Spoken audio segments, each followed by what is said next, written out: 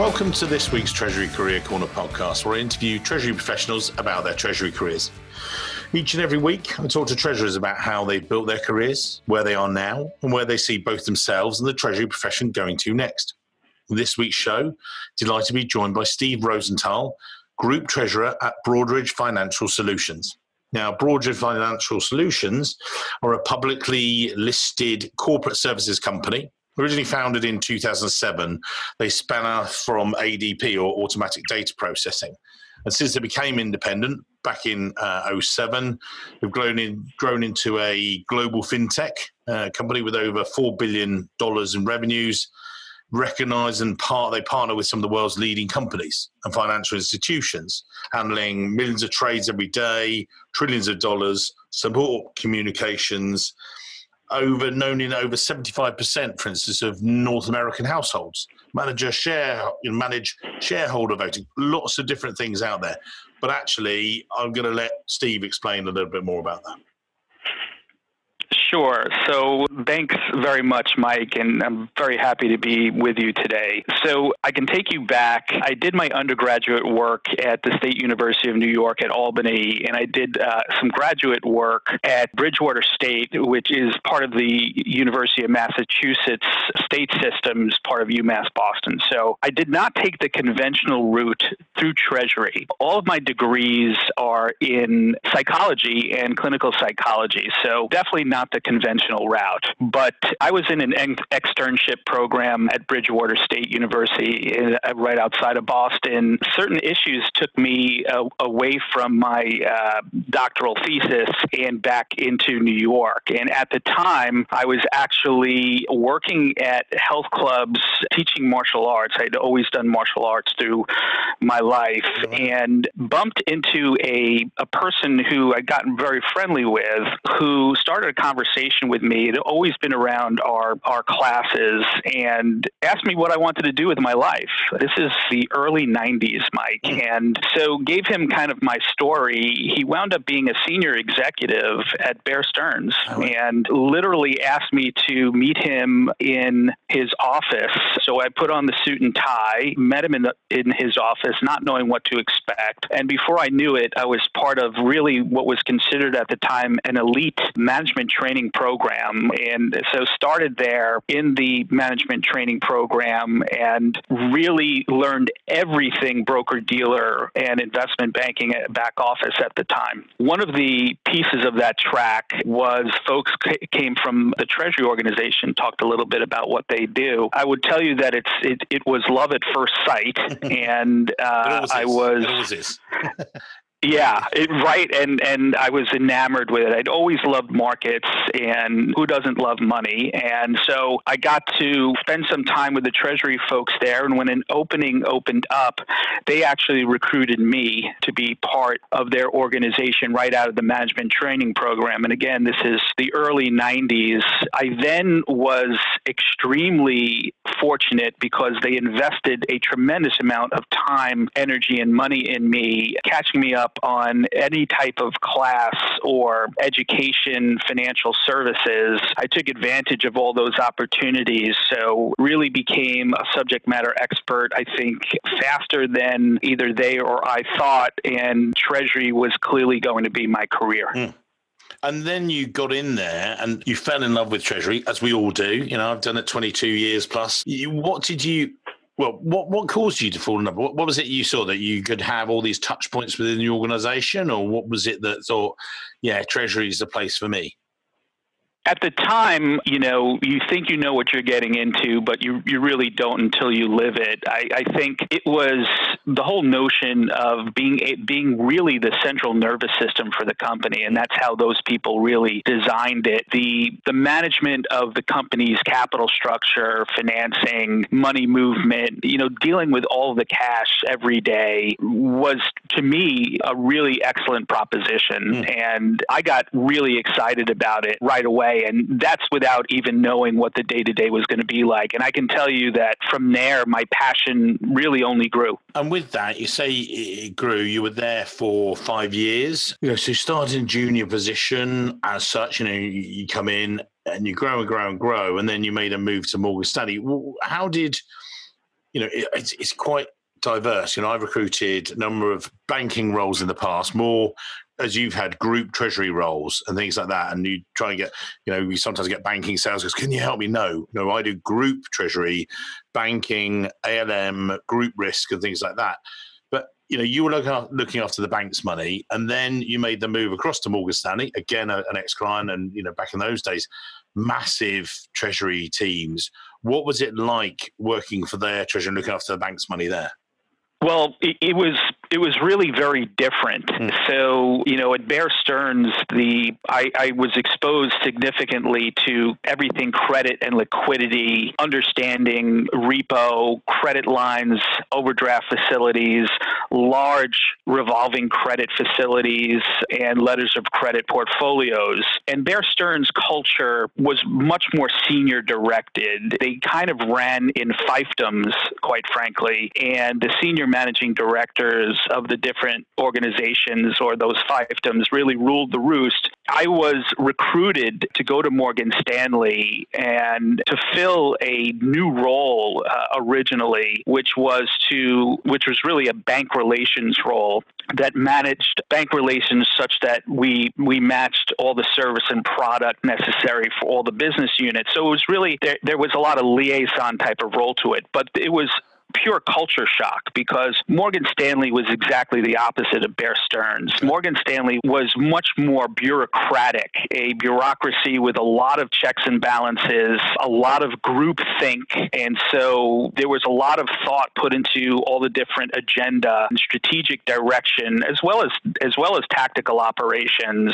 But the decision making was, as you might expect, a lot slower and a lot more architectural. So I could tell you that it was pure culture shock, but looking back, having experienced the thinking and culture of Bear Stearns and then the more bureaucratic way of organization with Morgan Stanley has really helped me kind of evolve into both positive and negative modeling on what I thought worked in different cultures and environments. So at Morgan Stanley, in the relationship role, I was able to really round out my treasury experience and expertise by delving a lot into cash management and a lot of different cash services and products on the bank relationship side. So by the time my tenure at Morgan Stanley had ended, I had the credit and liquidity debt structuring background at Bear Stearns, and then the cash management and relationship type of experience from Morgan Stanley. Steve, I just want to dig back into that about the contrast between the two firms. To put this in context for people listening, they might say, you got frustrated then at Morgan Stanley and stuff. You were 5-6 years at Bear Stearns, you were 6 years at Morgan Stanley. So it wasn't, oh no, that's it, got frustrated and left.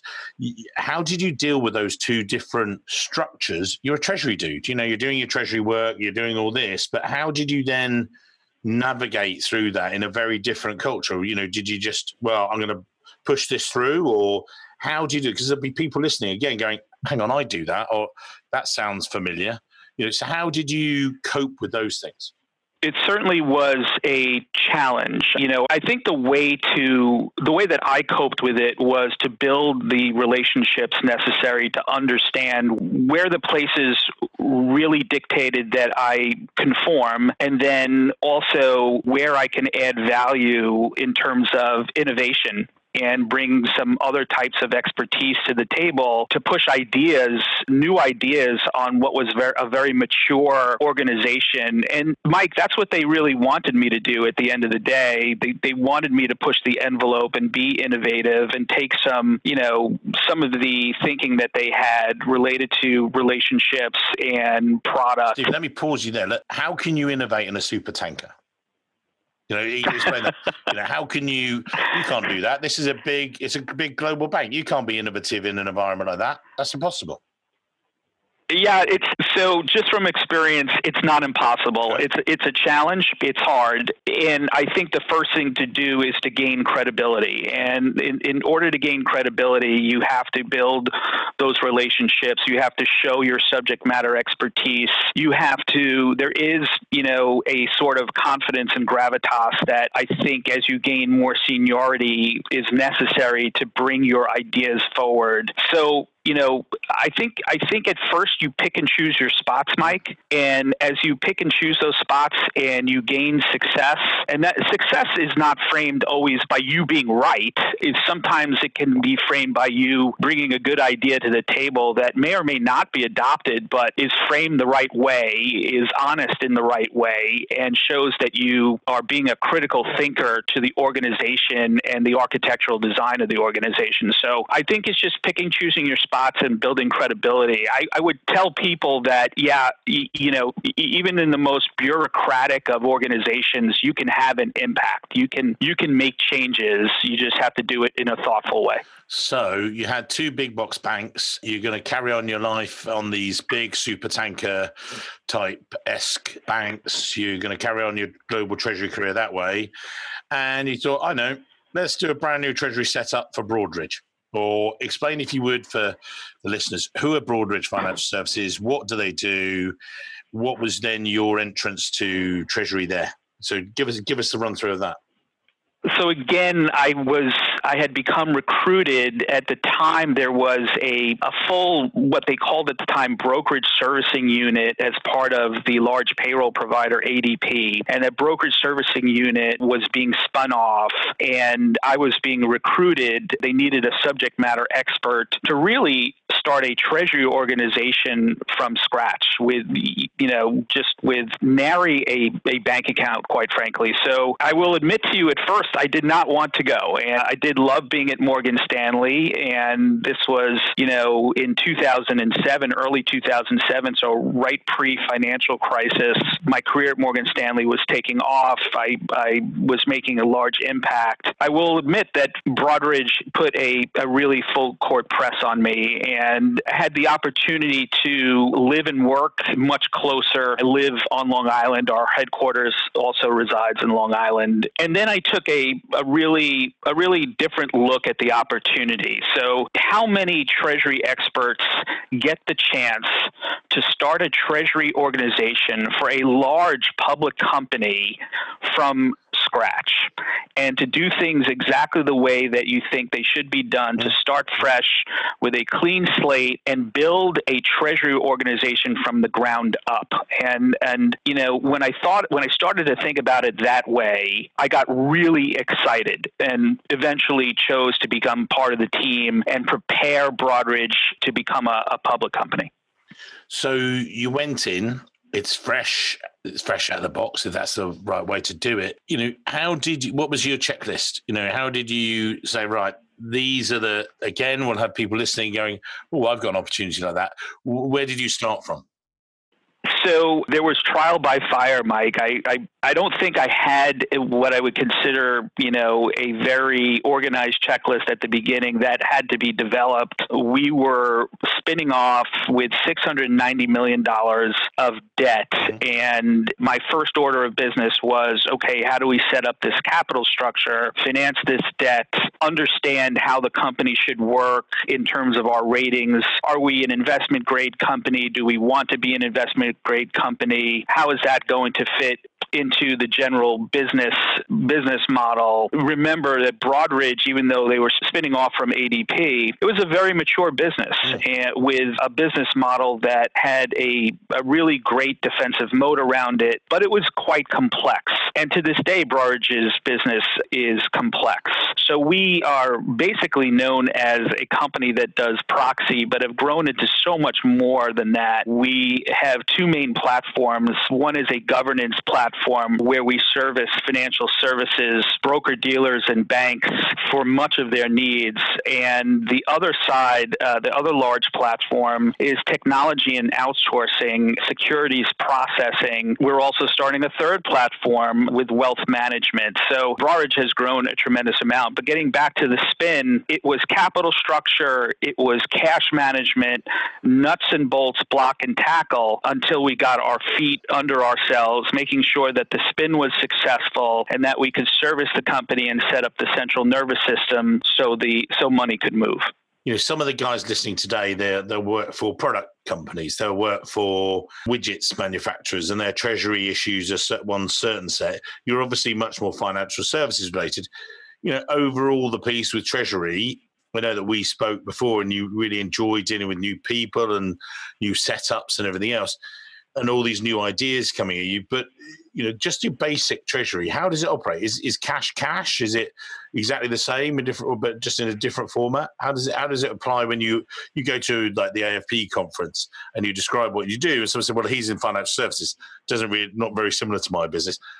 But you are, aren't you? And stuff, because we talked about this. How does it cross into treasury and a corporate sort of thing rather than corporate financial services treasury? So we're a financial technology company that provides services and technology to banks, broker-dealers, asset managers, and other financial services concerns and companies. So from that angle, you would think about us as technology, but we're actually a lot more than that because we tend to get into other products and services peripherally to meet the needs of our client base, which again is the greater financial services industry. The treasury here is very capital structure based, but at the same time, the cash management aspects of our role vary, and that's because there are different types of business units that deal with significant amounts of fiduciary cash. For example, we own a transfer agent and we own a 401k asset servicing business where there's large amounts of assets under management and cash to deal with. Some of it is ERISA regulated cash. Other types of cash are obviously regulated by the SEC. So there's some nuance to the cash management aspects of this business as well. A lot of that business came through acquisition over the years. We didn't necessarily spin off with that business, but what it's shown you is the evolution of Treasury and how the Treasury organization at Broadridge had to grow and evolve, reinvent itself time and time again to make sure that we were meeting the needs and requirements of the company and its subsidiaries. There's been a consistent, reinventing of ourselves to make sure that we can do that. What the company that Broadridge was at the spin from ADP does not resemble in any way the company that Broadridge is today. Yeah, because it's just that evolution, the growth and everything else. And how has that changed in maybe people terms as well? Because then again, we talked about this, you're one of these, talk about loads of the shows that CFOs say, look, you're our front man, you're the scout in front and dealing with this slew of fresh ideas. How do you deal with that and then bring that back to your treasury setup and the people that you've got around you? So that is such a relevant question, Mike. It won't surprise your audience at all that even through the significant growth, changing, and evolution of Broadridge over the years, the Treasury organization has not grown very much, right, in terms of resources. We're a very lean group and, expected to set up significant scale as the company grows. Now, we've experienced some growth, but certainly not anywhere in relevant ratio to our company's growth. So we've had to find ways to make sure that we were building our subject matter expertise, but not growing in terms of cost and people at the same rate that Broadridge was. And I'm happy to say that that's been the case. In terms of people, we tend to train athletes and not position players. Okay. So what I mean by that, we find really smart, really agile people through our own management training programs or throughout other areas of finance that have a significant interest in Treasury. And when we do usually have openings, specifically on the junior level, we will transfer them into Treasury and train them generically on every aspect of the Treasury function. Once that's done, we marry that into the needs and requirements of the company such that that Treasury athlete is now able to take their skills, their talent, and translate it into Treasury skill to meet the needs of specifically Broadridge.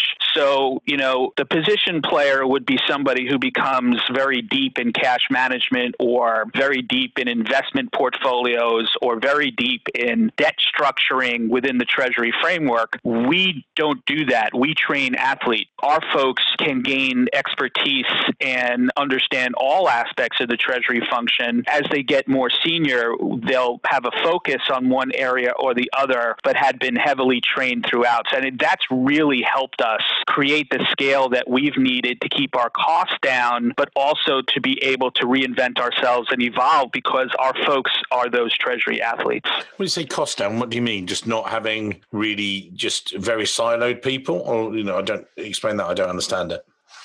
So keeping costs down, meaning adding people, growing in terms of headcount, trying to keep the Treasury organization lean and mean as we continue to evolve and learn new things as Broadridge continues to grow. And with that, sorry, you got me. The pause is because I'm thinking, which doesn't happen often, as we know. Steve and I talked before this call. How did you attract people?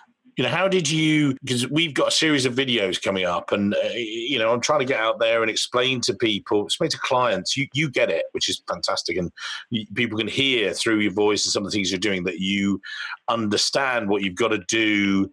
The world has changed. People do, one of the first articles is not about you anymore. It's about them. It's about writing an advert and the things that you do to try and attract people internally and externally. So not just getting people to come into the function, but you were recruiting both internally and externally from the sounds of it.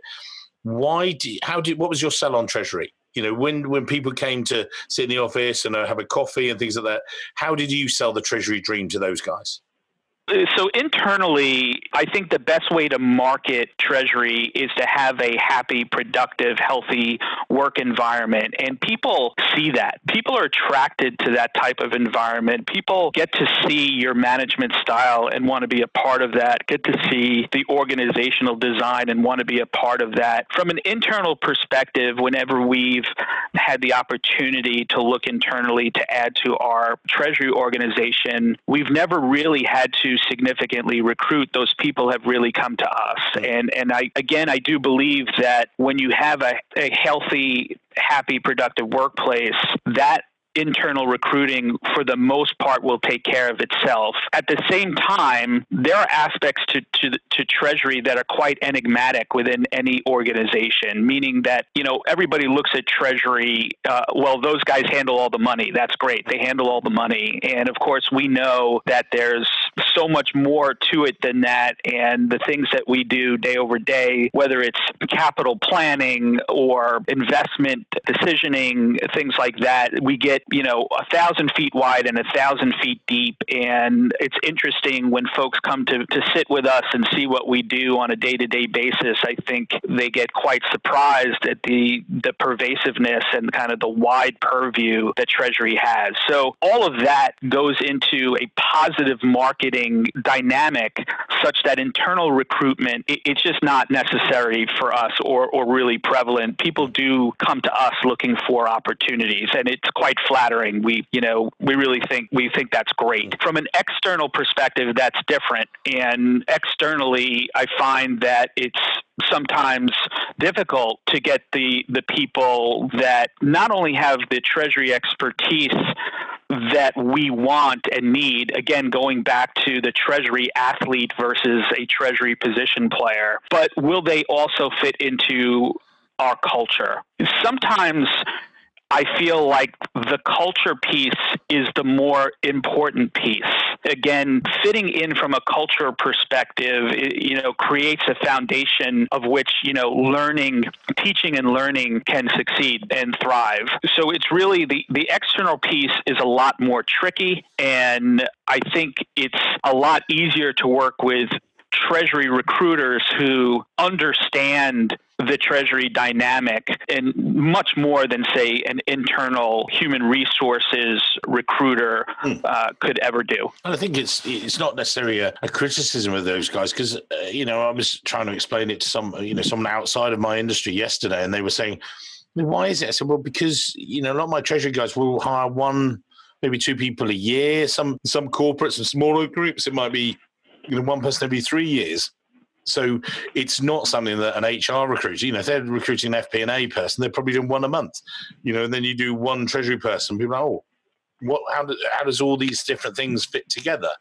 It's knowing what is, and I know that we talked about this, that, what is good and bad in that person. It's not, you can teach the skills, you can teach all those things, but you're never going to teach culture. You hire for fit, and then you can train all the other technical things. And going back to that, I know Steve, you said about this.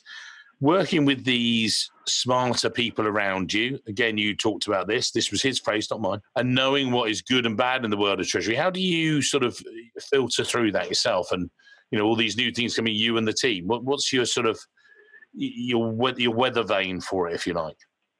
I think there's a basic tenet and a very old saying that, it's a really good idea to surround yourself with people smarter than you. And I would only add to that, that's not only a great idea, but you can't be scared of it, right? So, surrounding yourself with folks that can really bring new and innovative ideas, look at things in a different way is extremely important. One of the ways that we manage our treasury organization creates a cultural basis. And the way that we think about that is we manage with loads of discipline, but not regimentation. So we're very disciplined in all of our processes and very disciplined in our modeling analytics and things like that, but we're not regimented with those things. So you don't have to do it my way to get to an answer. And I find that really senior treasury folks, but it's not just treasury folks, it's anybody, getting set in your ways and being regimented is a sure way to destroy critical thinking. It's a sure way to destroy and stunt new and innovative ideas. So creating the discipline around your processes and your organization is critical, but not making it regimented is just as critical. And surrounding yourself with really smart people, let them use their minds, let them use their brains. Don't stunt them by forcing the way that you do things on them, and constantly be a teacher. Constantly share your expertise.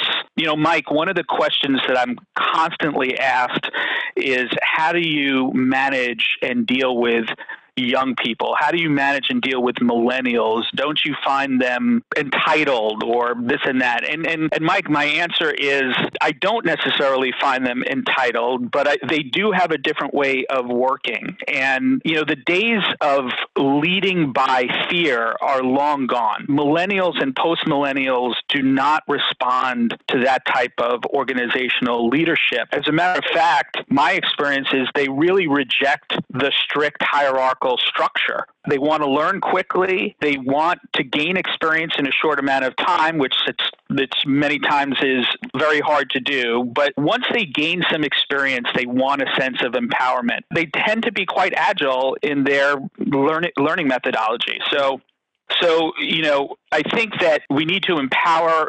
They're looking for empowerment. They're looking to learn quickly.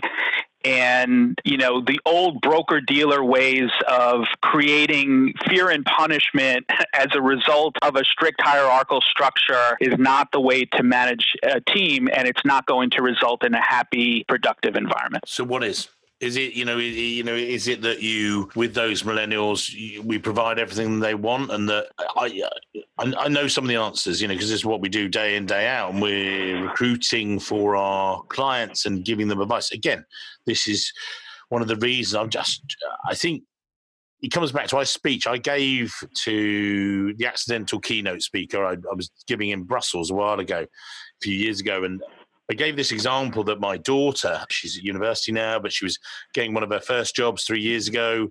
She was a runner in a restaurant, and she was saying, Dad, when I become this runner, I was like, yeah. I said, what else will I get? I said, what do you mean? You just get paid and you do your job and you take the food to and from and make sure it's all set. No.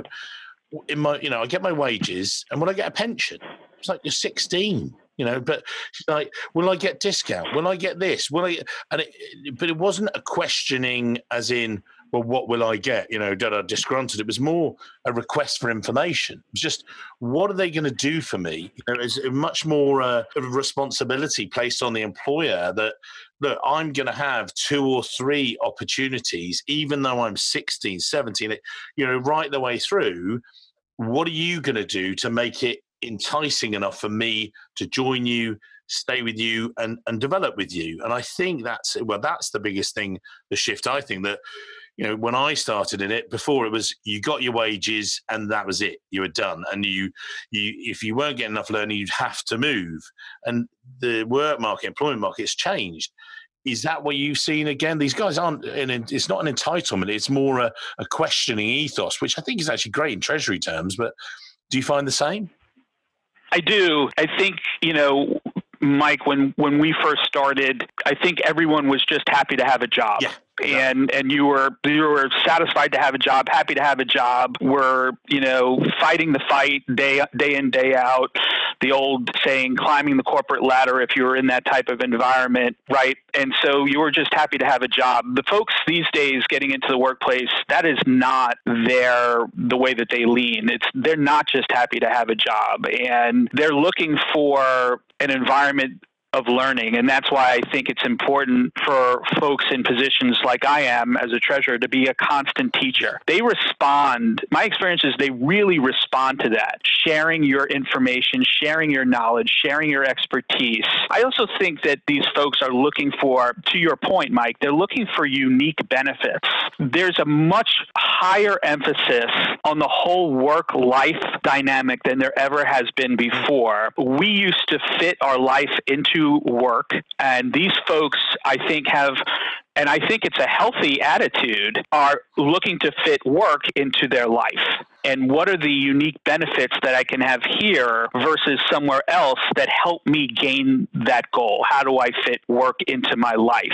And so you constantly have to have your finger on the pulse. Now, this is part, the organization that you lead. In my case, it's Treasury and Risk, and also our human resources departments and organizations, to come up with the unique benefits that will attract and retain talent over time. And again, these things evolve, but I'm going to go back to saying these folks want to fit work into their lives and not the other way around. Perfect. Steve, we're coming to the end of today's show, and we said this back at the beginning, say every week as well, that what I like to do is people then will put your details in the show notes and how to connect with you. I could carry on for another 10, 15, 20 minutes. I could keep talking about this. I'd love to, getting into these discussions, but we can't, because our show lasts about 30 to 40 minutes. It's people's commute time. We know they get into the office and everything else, so we want to respect that. But I think there are still some golden nuggets there. So looking back over your career, and people look at and they'll connect to you on LinkedIn and things, you'll see it. What are the top tips you're going to give out? I mean, we've given some brilliant ones there, but maybe just sort of to percolate those into the sort of top 2 or 3. What are you going to say to people listening today as they get to their desk? They're saying, do you know what, I'm here with my team. I'm just going to jot down these notes, and actually that's what I should be doing with these guys today. What are you going to say? So the way I would give advice is, on all levels of at every level of your career, always practice intellectual honesty. Mm-hmm. Intellectual honesty, both to yourself and others, really gains you tons of respect from your colleagues and your organization, and allows you to make the right decisions and create the right ideas to bring forth, and it shows your value. Be intellectually honest with yourself and others at every level of your career, and it will be great for your career. I would also say, be that fly on the wall. It's the saying, be a fly on the wall. Stick your nose into meetings. Ask your managers, hey, can I sit in on this phone call? Can I sit in on this meeting? Even if you don't have an active role, being a fly on the wall is just a great way to learn things, and it's a great way to keep active in conversations and to accelerate the learning process and your growth. And for the most part, it's costless. It's absolutely costless. So to me, that's a big one. And then the last one is one that is self-evident, is just take advantage of every opportunity that you get presented with. And it may not turn into something tangible or that next rung on the ladder, but take advantage of all the opportunities that get presented to you, whether it's an educational opportunity, a learning opportunity, informational, being part of a project or an action item, getting exposed to senior management and seeing how they think and make decisions. Just take advantage of every opportunity and be present about it. Don't be absent about it. Awesome. So we'll put these in the show notes, but again, intellectual honesty, accelerate your learning, and grab every opportunity. What lovely summary there from Steve. Steve's been amazing. We'll definitely meet up when next in the US and traveling around. It'd be great to see you. And just guys listening today, connect with him. This is a guy that you can learn from. I know you do a lot of other things with the AFP, and you hopefully see you on a stage nearby soon as well. But I've thoroughly enjoyed today, so thank you for your time, sir. Wonderful, Mike. It's been my pleasure. Thanks so much.